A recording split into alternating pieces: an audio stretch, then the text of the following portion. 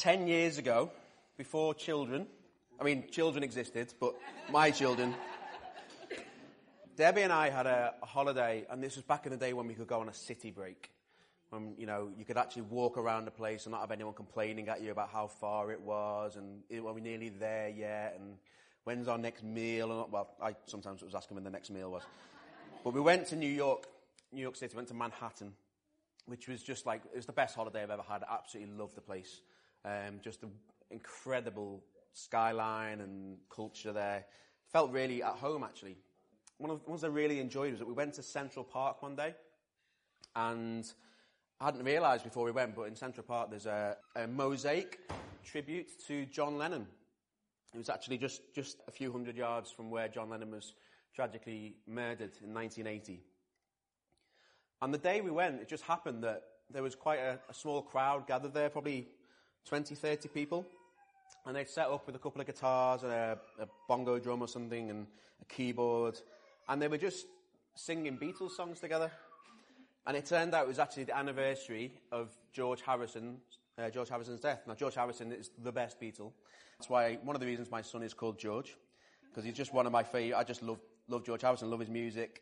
Not so keen on his theology, but he's just someone who really inspired me in terms of music. And so here we were in Central Park, and all these guys were just gently, happily singing Beatles songs together. And I actually found it, as someone who is classically a bit of an emotional brick, I found it really emotional. I'm not a crier, normally. I'm not someone who gets easily sort of emotional about things. But I had this sudden realisation that I'm 3,500 miles away from home, and there's a gang of complete strangers singing songs written by a gang of Scouse lads who grew up less than a mile from where I live in Liverpool. And it just kind of felt really special to me. And in fact, where I live now is literally 1,200 yards from George Harrison's home when he was a kid. And I just had this weird sense of emotion and almost pride well up in me. Like, these four kids, just local lads, cheeky troublemakers actually, some of them, managed to actually have such an impact on the world as we know it. They pretty much conquered the world in the musical sense. And I just love that about Liverpool. It's always been something I've been quite, I'm kind of an evangelist for Liverpool. I love anyone I meet who's not from Liverpool. I will talk the hind legs often about Liverpool. I don't know many people with hind legs, thinking about it, but never mind. Don't know where that came from. Anyway, but I've read and I've studied and listened to and watched so much about the Beatles, because for me, it's a passion. It's one of my biggest passions in life is music, and I love the Beatles in particular. And I love how they went from being this gang of lads, John Lennon with a little ragtag bunch of lads playing skiffle music in a churchyard in Woolton, just a short way away from here. And on that day, he met Paul McCartney for the first time. And over the next 7, 8, 9 years, they went on to record some of the most celebrated songs in history. They've sold in America 1.6 billion singles. Isn't that incredible? And that's a stat from 5 or 6 years ago, so it'll be even more now. And you know what? The more I read about the Beatles, the more I study them, the more I sort of invest in that passion, the more connected I feel to the music, if that makes sense. As I kind of feel like I almost get to know them a bit, and the music takes on a fresh meaning because I start to understand a bit about their story. So little things like this. I don't know, everyone knows the song Hey Jude? Classic song, good old sing-along. Did you know that song was actually written by Paul McCartney, and he wrote it for Julian Lennon, who's John Lennon's son, and he wrote it for him to cheer him up when John Lennon divorced from his wife Cynthia. So Paul actually wrote that song as a kind of, look, I'm really sorry you're going through this tough time. Hey Jude. He called him Jude in the song just for lyrical ease. But that song was a kind of, come on mate, I know the world's on your shoulders, but you've got it, you're okay. And I just love little tidbits like that. The more you learn, the more connected you feel to them as people. And so the Beatles' story is this story of how four normal Scouse lads, down to earth, pretty unremarkable fellas really, left behind a legacy musically and culturally that transcends geography, time, culture. And it bears repeating, it bears celebrating. And that day in Manhattan, it just kind of hit me. I was like, wow, this is amazing. I'm so far from home, and yet I'm so close to home at the same time. And now here comes the cheesy preacher's link. As big as their impact has been, as big as the Beatles' impact has been, 1.6 billion records sold in America, they will never, ever come close to another down-to-earth man from humble beginnings who went on to shake the world. You know, it's a story of a Jewish carpenter born in remarkable circumstances, but to unremarkable parents, who lived and died 2,000 years ago and rose again. And these 2,000 years on, he's had billions of followers, billions of worshippers, and he's still as controversial and relevant a figure today as he ever was. And I'm talking, obviously, about Jesus Christ. And John Lennon once said this, talking about the Beatles: "We're more popular than Jesus now. I don't know which will go first, rock and roll or Christianity." Well, I've got news for John Lennon. I think we know the answer to that one. Jesus isn't going anywhere. Jesus will outlast the Beatles and has outlasted the Beatles and always will outlast the Beatles. Because, you know, that's the key difference between the Beatles, who I love, and Jesus.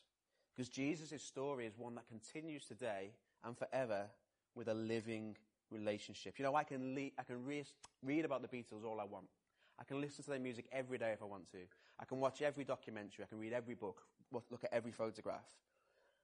But unless Paul McCartney suddenly joins my friendship circle, I'm never going to get to know them personally. Even though they're normal fellas from my hometown, I'm not going to get to know and love the Beatles as friends. But with Jesus, I can read about him, I can study him, I can know him today. And his life and his words are recorded for us in Scripture. Scripture which has sold far more copies than the Beatles have sold records. But also, he is alive. His Spirit lives in us today. That's what the Bible tells us. Jesus goes to heaven, but he sends his Holy Spirit, his ongoing presence. And I can know Jesus personally today. Jesus is as present and active today as he was 2,000 years ago when he rose from the dead and ascended to heaven. And the story of Jesus is one that needs telling and retelling and retelling and retelling. And we are privileged to have a set of really reliable historical accounts of his life and his ministry to chew over and to read. And you know, I believe when we read them, when we study the life and ministry of Jesus closely, guess what happens? The same as when I study and put time into my hobby of the Beatles, I feel closer to him. But it's a living closeness, a relationship. As I spend time studying him, as I spend time praying to him and worshipping him, that is precious time well spent. And so that's why today, as a church, we're starting a new preaching series. And we're going to be looking at the Gospel of Mark. We know there are 4 gospel accounts, 4 stories of Jesus' life in the Bible. We've got the Gospel of Matthew, Mark, Luke, and John. We're going to study Mark. And you know, why are we studying the Gospel? I mean, surely we're Christians. We all know about the life and time of Jesus. We know the famous stories. Why bother spending this time going over old ground, as it were? Well, do you know what? Jesus promises, doesn't he? That what will he bring? He'll bring life in abundance. I believe when we spend time really studying Jesus closely, there's a nourishment and a refreshment and a joy that comes as we feed on his words and his wisdom. And do you know what? It'll challenge us as well. You know, when we preach through a whole book of the Bible, we do it because we chew over every word. We don't avoid bits. You know, some churches you'll go to and they'll preach through a book and then they'll think, well, I don't know about that passage. We'll skip over that one. Actually, we don't. We want to go through it. We want to go through the challenges. We want to go through the hard stuff. Jesus said some pretty difficult things. We want to grapple with them. We want to wrestle with them as Christians because they are the words of life. Jesus was a controversial man. He was frank. He was honest. He was incredible. And he had something to say about almost everything. And we can read those and study them. And as we do that, it's going to help us to grow as Christians. And you know, it's also important because this is good news. The gospel of Jesus, the story of Jesus is good news. That's what gospel means. And who gets tired of hearing good news? I just heard good news this morning. Seb, is he Seb in here? Has he gone out? Just left the room. But Seb just told me that he's been working in Liverpool. Working in London, commuting from Liverpool to London, being away 4 nights a week. He just told me this morning, Chris, guess what? I'm going to be working from home from October. I don't have to go to London. That's good news. Never get tired of hearing good news. You know, the gospel is good news. We should never grow tired of hearing it. But you know what? We need to be familiar with that good news, because actually it's not just good news for us to say, oh, that's lovely. We're going to proclaim it, like I just proclaimed Seb's good news. We're going to go out. We're going to proclaim this news. We need to know the story of Jesus so that we can share it with others. So, why Mark? Why have we chosen this? 4 Gospels. Why Mark? Well, firstly, it's the shortest.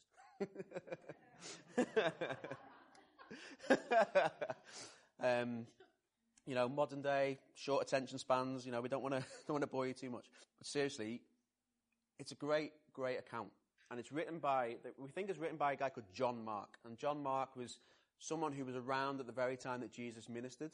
And he was certainly a Jewish Christian, an early convert to the faith. And he actually spent significant time with Peter and with Paul. And he actually acted as Peter's interpreter on some of his missionary work.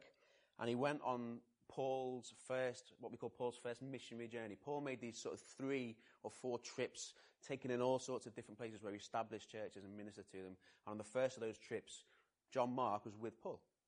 So he was a guy who's very close to the action. He knows the early church inside out. And actually, Mark's account is thought to be the earliest gospel, the one that was written first. We're looking at around 60, 65 AD. And that would have been around the time just after Peter had actually been martyred. Peter was crucified, upside down, I think is what people say traditionally, for his faith. And John Mark had been with Peter this whole time, acting as interpreter, and had seen him killed. And what was his reaction? Was it to go into hiding? Was it to disappear and think, oh, this isn't for me anymore? No, he's like, right, I've got to write everything down. Everyone needs to know this gospel that this guy's just died for. Everyone needs to know this good news about Jesus. I need to write it all down. Remember, people didn't have Facebook back then. They didn't have Instagram. They didn't have, whatever the other kids are. Snapchat, yeah? A lot of blank faces out there. They didn't even have, a biro and a piece of A4, It wasn't commonplace to write stuff down then. It took time. And so 30 years on, to get an account of everything that had happened in the last 30 years, there's been so much going on. Mark decided, you know what, I need to get this down on paper because I want people to hear about it. I want people to know about it. If I don't write this down, all my knowledge of everything that's happened is going to go to waste. And he wrote it, we think, in Rome.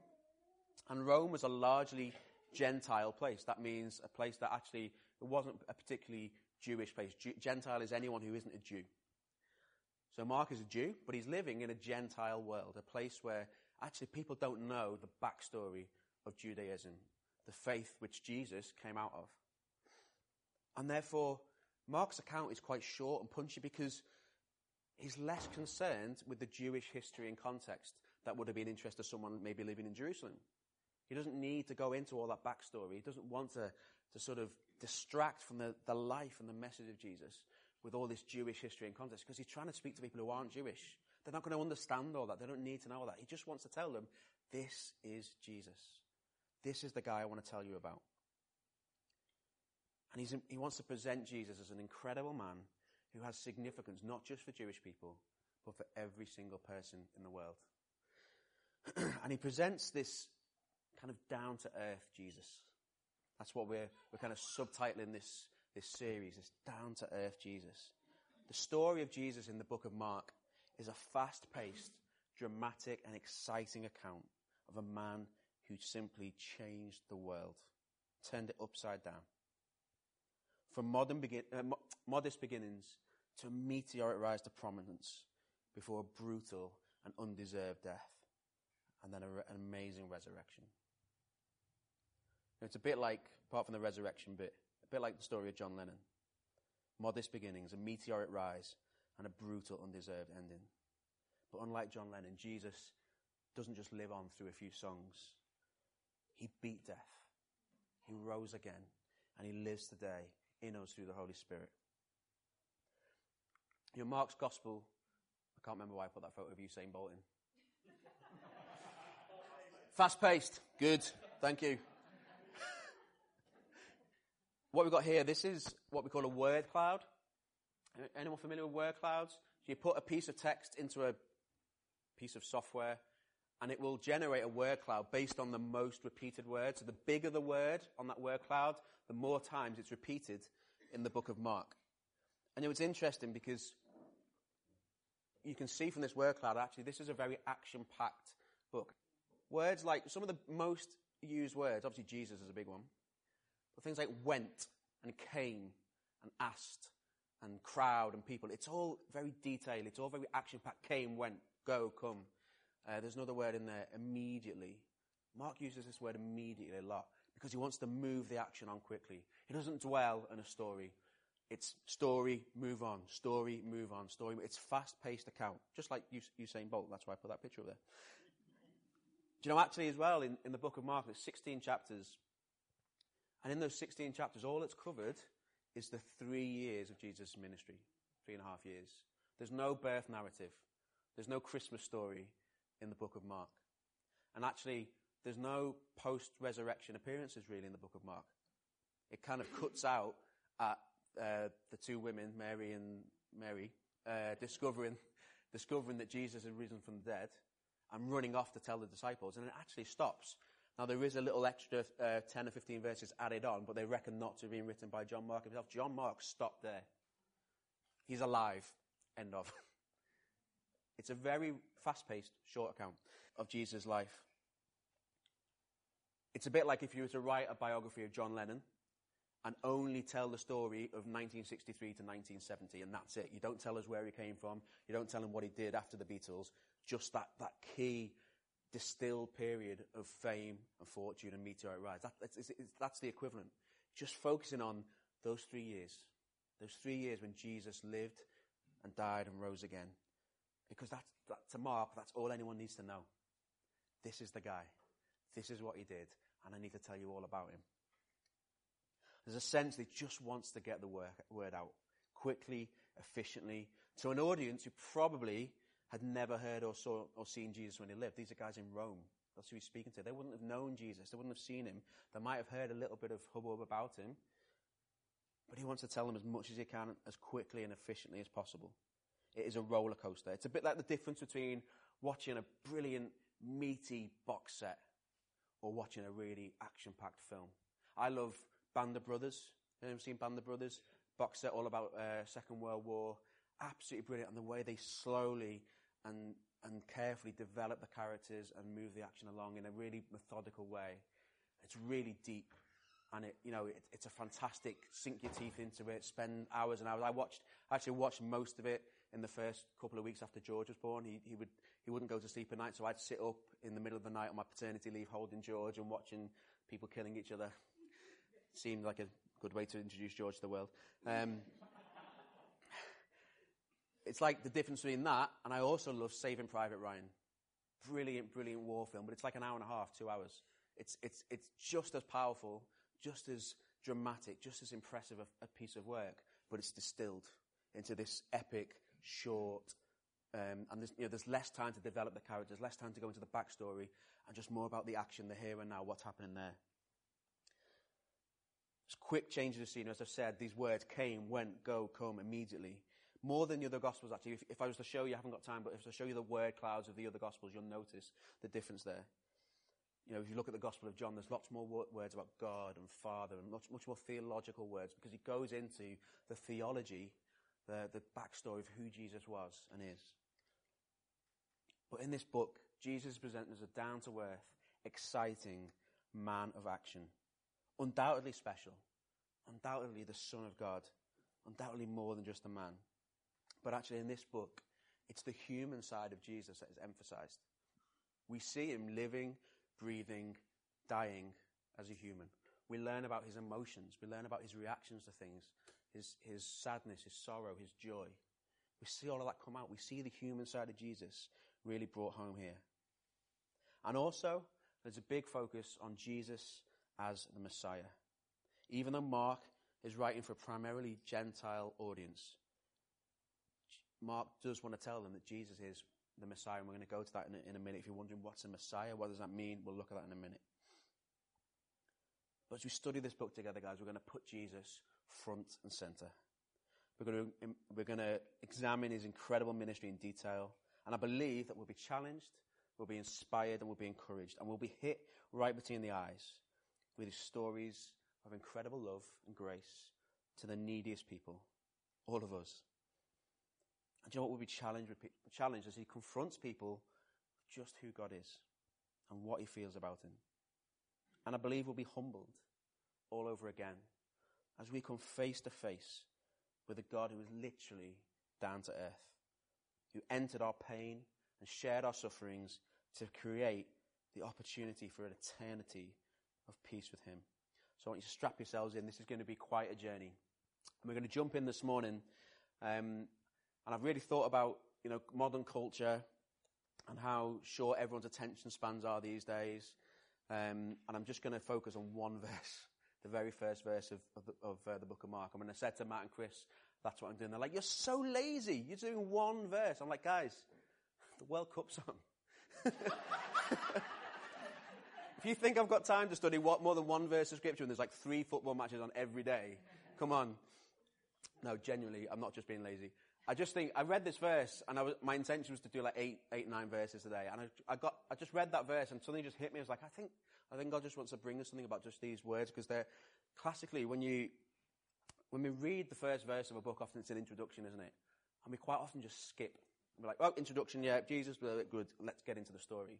But I actually want to just dwell on this verse today, because I think there's something that God wants to just seal in us today.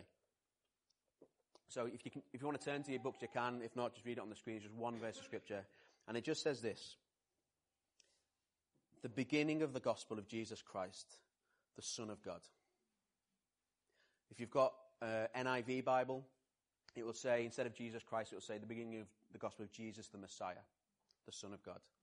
As I say, I often skip over lines like this in the Bible without really thinking, because I'll be honest, I've been a Christian for a long time. I was brought up in a church, really. My dad's a vicar. And to me, it's almost not news to me. Like, Jesus Christ, the Son of God. Yeah, I know that. I've said that a million times in my life. I know that Jesus Christ is the Son of God. I know who he is. And I kind of just want to skip it. Let's get to the next bit. Jesus Christ, Son of God, that's just his name to us. It's just who he is. Not something that a verse like that I would often stop and think about. I was surprised this week as I prepared that I did kind of get stuck on this verse.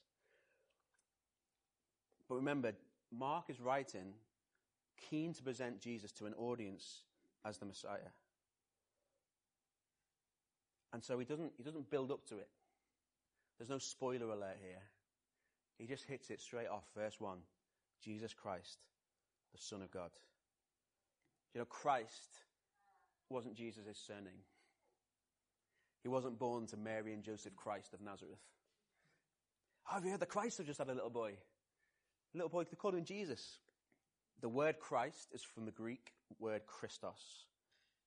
And that word itself is a translation of the Jewish word, the Hebrew word, I should say, Messiah. The word Christ is a title. It's a statement. It's an announcement. It's like, instead of saying Elizabeth Windsor, you're saying Queen Elizabeth II. It's a title. Instead of saying Becky Ashworth, you're saying Dr. Ashworth. Or Dr. Cooper instead of Barry Cooper. It's a statement. This is starting a book with a bang. This is saying, I'm going to tell you all about this guy called Jesus. He is the Messiah. He is the Son of God. It's not just a throwaway introduction line. It is a huge, huge statement. What does Messiah mean? It literally means anointed one. Anointed one. Familiar with that word, anointed? Anointing? In the Jewish faith, to anoint someone was to set them apart, was to dedicate them, to declare them as holy. And you did that by pouring oil on someone, to anoint someone. And they would do it to buildings, they would do it to kings, they would do it to priests and prophets.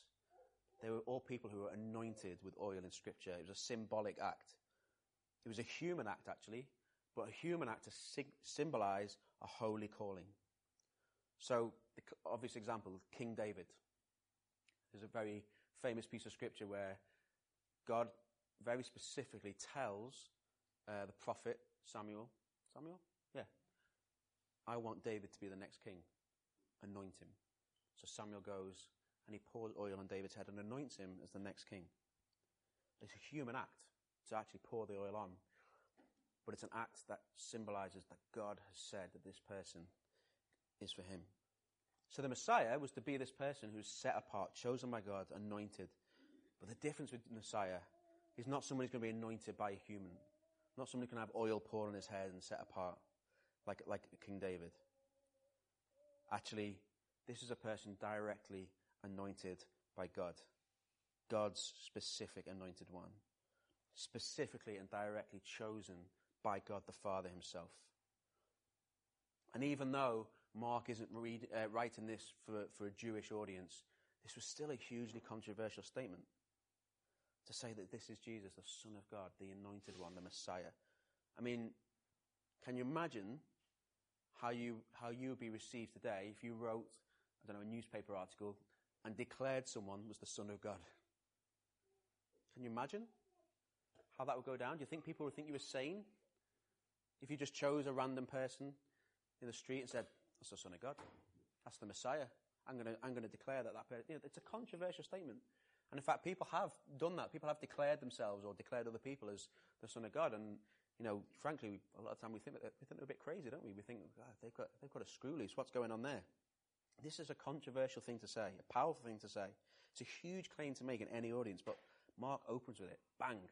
I'm talking about Jesus, Son of God.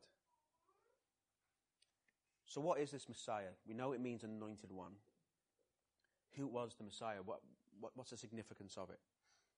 The Messiah was a figure of hope and redemption for the Jewish people. And he was promised in Old Testament prophecies, in Scripture. And some of the key ones, this is one of the most famous ones. This is a promise made to David, that your house and your kingdom shall be made sure before me. Your throne will be established forever. That's a promise to David, that even though he's finite, even though he's going to die one day, there will be someone in the line of David, in the future of David's family tree, who will be this king established forever, the Messiah. God is going to put someone in David's family in the future who will be the king forever. That was a promise in the Old Testament. It was backed up by another scripture, Hosea chapter 3, verse 4 to 5.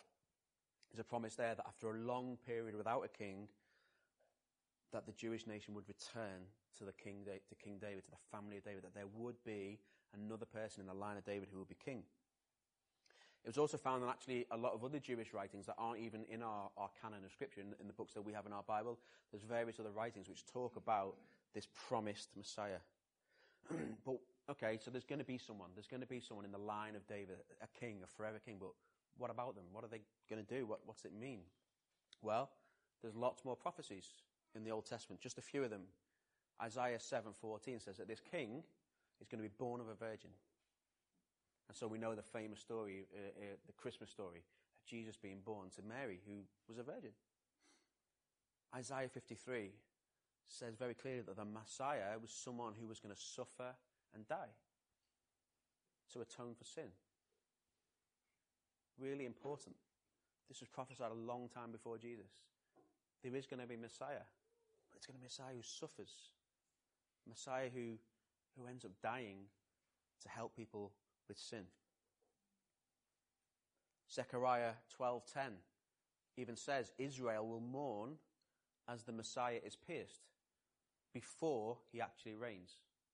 So there's going to be a king, but before he gets to be on the throne, he's going to suffer. He's going to be pierced. And we know the story of Jesus. We'll come to it hopefully later in the book. He was pierced. He had a spear thrust into his side by a Roman soldier to prove that he was actually dead. And the prophet Micah as well, chapter 5, verses 1 to 4, he says the Messiah will be born in Bethlehem, and that his reign will extend beyond to the ends of the earth. So he wasn't just going to be the king of Jerusalem. He wasn't just going to be king in Bethlehem. He's going to be the king of all the earth. So actually, this Messiah was someone who was firmly rooted in Scripture. And for the Jews at the time that Jesus came along, the Messiah was a hugely anticipated figure. He was going to be their saviour. But somehow, the message of who this Messiah was going to be had become tangled. Even though Scripture very clearly talked about him being a suffering servant, very clearly talked about him being someone who would die before he was on the throne, somehow the Jews had got themselves to such a stage in their existence that they were expecting someone a bit different. Somehow the Saviour they were expecting was something more like this. A soldier on a horse, a king riding to glory, leading his army in battle. Someone who was going to conquer the suffering that they were in. Remember, the Jewish people at the time of Jesus were living under occupation. Jerusalem was ruled by the Roman Empire, a bloodthirsty empire, a controlling empire, an enslaving empire. Life as a Jew, when Jesus came along, was not a happy time. And so somehow this Messiah that they had hoped for wasn't so much a suffering servant, but he was some sort of amazing warrior who was going to come and liberate them. He was going to free them from this captivity. He was going to beat the Romans. Somehow,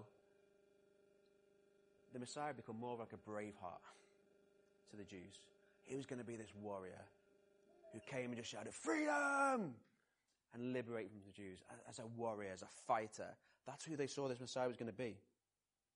He was going to turn the world upside down, heroically liberate Israel from the control of the Romans, and re-establish Israel as a dominant power in the world. The Messiah, the future king, the forever king, was someone to whom all earthly powers would submit one day. He would end war and bring peace, but only after he vanquished Israel's enemies and re-established that nation as the top dog. The Jewish people had a time where people living in pain and people who needed hope. And so the Messiah was this eagerly and impatiently awaited person. The Messiah they wanted and dreamed of was a knight in shining armor, a warrior king. But actually, by the time John Mark has got around to writing this book, the early church knew very, very different. They understood that Jesus was not just a figure who was going to come and win a battle for the Jewish people. This Jesus was not just a Jewish Messiah. He's the Saviour of the world. The Saviour of the whole world. And remember, Peter and Paul, both of whom John Mark had spent lots of time with, have been instrumental in taking the gospel beyond the Jewish people. They started in Jerusalem, and then they went to Judea and Samaria and to the ends of the earth, even to Rome, where John Mark is now. And even though Peter is dead now, John Mark wants to make sure this message of not just the Jewish Messiah, but of the world's Messiah, he wants to make sure it goes loud and clear. And so he launches it with the bombshell. Jesus Christ. This book is all about Jesus Christ, the Messiah, the Son of God. He can't wait to tell us what this Messiah is like. And do you know what? This Messiah is so much more amazing than the one that the Jews imagined. You know, he didn't liberate the Jews from the Romans. In fact, shockingly, he was put to death by the Romans himself. He didn't come on a war horse and kill a load of people and liberate his people. Because actually, that wasn't their problem.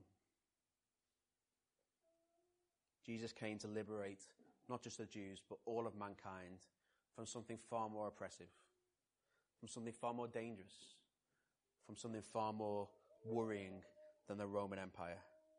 He came to liberate all of mankind from our sin. This Messiah came to tackle the greatest problem in the world, the problem of our separation from God, a problem that is caused by our sinfulness,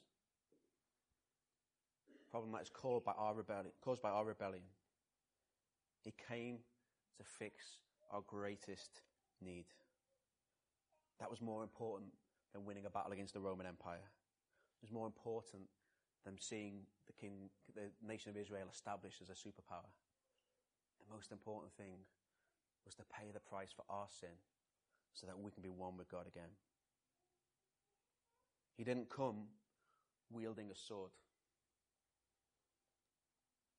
He came dealing in love. Even love for sinners. Even love for the most outcast people in society. For prostitutes. For tax collectors who ripped people off. for people who committed all sorts of sins and atrocities. Jesus didn't come with a sword.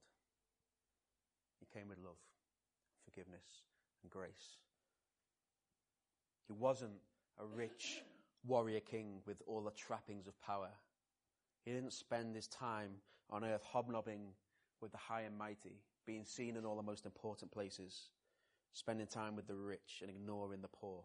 He was a humble carpenter's son who spent his time with the lowliest and most vulnerable people in society. He healed the sick. He touched the lepers. He gave sight to the blind. He gave hearing to the deaf. He gave new legs to the cripples. And he forgave the sinful. And he communicated the love of God in a new, most powerful way that had never been heard before. He didn't come to sit on an earthly throne, to sit on a pedestal, to be seated high above everyone else, to show how high and mighty he was. He didn't come to live in a palace and be attended to and served by all sorts of servants. He came to serve. He came to be a servant. He washed his disciples' feet. And that famous story, he washed his disciples' feet, it's incredible because to understand just how dirty these feet would have been. You know, roads in Jerusalem were not pretty. There wasn't tarmac out there. It was dust, it was stones, it was sewage. And yet Jesus said, I'm going to wash your feet. I'm going to serve you. Jesus did suffer. And he did suffer at the hands of being an oppressed Israelite under Roman rule. But you know what? That's not why he suffered. He didn't suffer because the Romans were bad people and wanted him dead. He suffered voluntarily. And he suffered for us. We're the reason he suffered. He suffered for our sins. The sins of the world. God saw that the relationship between him and his chosen and loved people, the people he created, every one of us, was broken. Our sin gets in the way of that relationship. And Jesus suffered and died to pay up the penalty for our sin and restore us to God. He took the punishment that we deserve for our selfishness, for our sin, for our anger, for our greed, our lies, our unfaithfulness, everything, our prejudice, everything that we've ever done wrong, everything that puts a wedge between us and God the Father, everything that we deserve to be punished for. Jesus died for that. He didn't die because the Romans oppressed him. He died for that. And so over the next 16 chapters, the next however many weeks it takes to get through, John Mark rattles through as much as he possibly can cram in of what Jesus did and said. Like a good essay or dissertation, he starts with a big statement and then sets to work back in that statement up with evidence after evidence after evidence. So he starts and says, this is Jesus. He's the Messiah, he's the Son of God. And I'm going to spend 16 chapters proving it to you.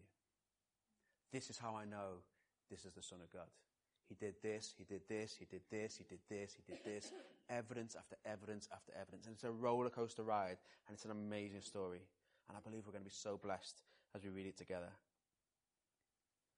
And then, at the crescendo of the story, there will be a painful death. An unimaginably brutal execution. But one that was willingly suffered by the hero, the unlikely hero of the story, the suffering servant. Mark is going to present to us a down-to-earth king who loved his people so much that he laid his life down for them. Freedom Church, this is your Messiah. This is your King. The down-to-earth God-man. The King of all kings.